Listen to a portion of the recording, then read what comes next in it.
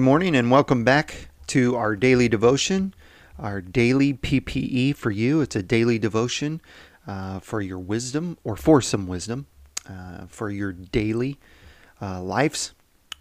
Maybe something you will encounter today. I hope that this devotion will bring you hope, bring you wisdom as you work through your day and through your week. Well, today is Tuesday. It's December the 7th.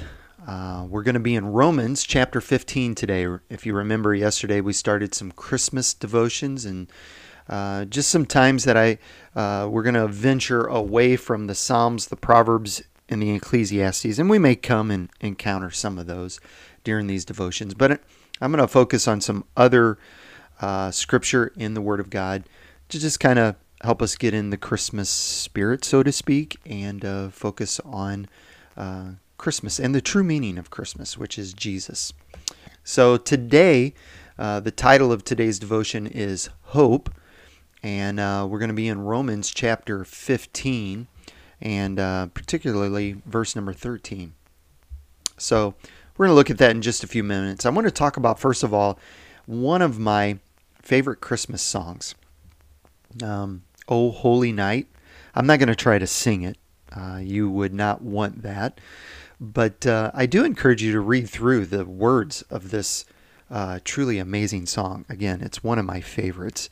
And the wording in it. I mean, the wording in most of the Christmas songs are awesome and about Jesus. But the wording of this one is just really, I don't know, it just really moves me. Specifically, the words like in the first verse, or the first stanza, I don't know how you call that, or the first verse of the song. It says, lay hold the world in sin and error penning, till he appeared and the soul felt its worth. Now, even as I read those words, I almost sing along with the melody, but again, you wouldn't want that. I can't sing very well. But anyway, the soul felt its worth. We aren't truly alive. And I think if you're a believer and a follower of Jesus, I think you understand this and realize this. But maybe just to remind you today, we're not really truly alive until our hearts and our souls finds Jesus. We're, as the song says, we're the world and the sin has laid hold to our lives, and our lives, and actually our souls, is just like creation. It's waiting to be revived. Our soul is waiting to be revived, and it's only when we find Jesus, who is our hope, our salvation, it's only then that we truly come alive, and we come alive in Him. I don't know, it just gets me excited. It gets me revved just talking about it. And then these words, and these are the words I want to focus on today. A thrill of hope.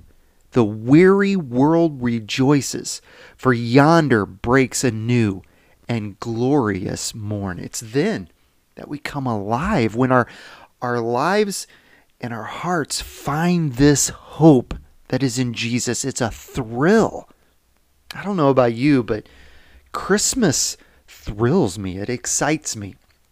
Now, of course, I might complain sometimes a little bit about putting up the tree and putting up the lights on the house, especially when it's cold outside. They don't want to stretch out, and it's, but the season and all that it brings, it truly does thrill me and excite me. It's the hope.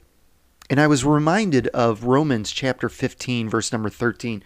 I don't know about you, but I don't always think of this as a Christmas verse. But really, in all honesty, isn't all of Scripture a Christmas verse? I mean, it's all about Jesus, all about the Lord coming to us as the best gift that has ever been given to us. And so, but I was reminded of this Scripture last night and this morning as I was preparing for this devotion.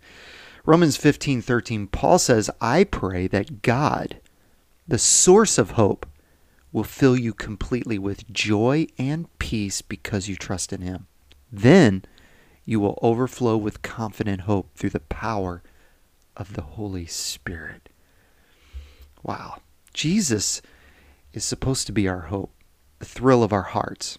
He's supposed to be the one that overflows from us to others, to a dying world. And Jesus is supposed to be what truly revives us and makes our souls alive. The Messiah, the Savior of the world has come. But as we get into this season, the Christmas season, I think sometimes the very things that's supposed to remind us of the Messiah and is supposed to thrill us sometimes are the very things that overcome us and overwhelm us. I don't know about you, but kids get excited about Christmas. My kids get excited about Christmas. And I can remember when they were little, them getting excited over the gifts that might come and getting excited about putting up the tree and the lights on the house. Every year, my son helps me and has helped me with the lights on the house. Ever since he's been old enough to walk out and be bundled up outside, he's helped me with the Christmas lights. And it's fun. It's exciting. And even the thought of a white Christmas, even though it doesn't happen very often where we live anymore, and then the activities at church that we get ready for, and even sometimes Christmas shopping. I don't like shopping, but I like going and being with my family and just being together. But sometimes all of those things can be overwhelming. I spoke about the list yesterday, and as a matter of fact, the Christmas list, I have that list right now on my phone. But sometimes in the midst of all this hope that we're supposed to have and feel, sometimes the hustle and bustle, the chores, the things that needs to be done, it seems like we lose our hope. Or worse yet, sometimes it seems like it's stolen from us.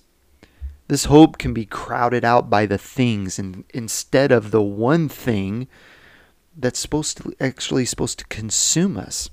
And actually, sometimes the hope, the joy, the peace that's supposed to come is replaced with anxiety and frustration and sometimes even pain. For some people, Christmas is the most hurtful, hopeless time of the year for them.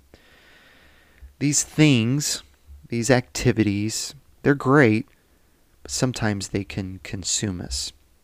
What I want you to see today and encourage you with today is that hope, this hope in Jesus, it won't consume us. It will contain us. And sometime it will even sustain us. And I want to encourage you with this thought today. This one word, hope, this one word can change everything. Today, I want you to think about the hope that we have in Jesus, not in the things or the chores or the shopping or what we think we need to get done. Just think about the hope that we have in Jesus. Think about the hope that there is in Jesus and what He's done for us and what He has brought and the change that He's brought about in His life. I want to close with one verse today. There's about 3 or 4 verses that I've been praying over the last couple of weeks just about hope, and I'm just going to share one with you today. Maybe I'll share the rest of them with you as the week goes on. But the cool thing about hope is it's like a candle in the darkest room. It doesn't matter how thick the darkness is. One candle can shine through the darkness and possibly sometimes even light up the whole room. And hope and faith is like that. All we need is just a little bit, and it can change everything. The one verse I wanted to share with you is Romans 11:1. And it's not necessarily a Christmas verse either, but you know this verse. Faith is confidence in what we hope for and the assurance about what we do not see. Hope, faith, it's a hard thing sometimes because it goes against the grain of our 5 senses. Our 5 senses are the makeup of our being. It's how we operate. It's how we navigate. We see, we hear, we feel. And when we can't do those things, it's hard to decide what to do. But that's where faith and hope comes into play. It's an incredible and an uneasy thing at the same time. Because we can have faith, we can have hope no matter what we see. We can have hope no matter what we feel, no matter what we hear, because we can trust and have hope in the one that we know hears and sees everything. Jesus, who is the giver of hope. So today, this Christmas, I just want to encourage you, let hope fill your hearts instead of the other things that may seem to fill your heart and your time. Let the hope of Jesus and what he brings and the joy and the peace that he brings fill your life today. Heavenly Father, thank you for this word. Thank you for your scripture, Lord, that comes to us anew every morning. God, so that we can have hope in you. Help those today that are maybe hurting, God, that maybe hope has been taken away from them. Maybe it's been stolen. Maybe it's been crowded out. I pray that it will come back, that they will allow that hope in Jesus to come back into their lives today and focus only on him. Thank you, Lord, for the greatest gift ever of Jesus. We love you and we thank you for this in Jesus' name. Amen. God bless you. Thank you for joining me today.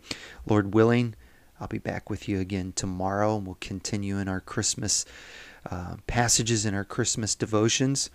Maybe I'll share some more passages on hope as we get through the week. God bless you. Remember, I'm praying for you, and believe in God to do great things in your life and through your life as we go through the week. Have a great day.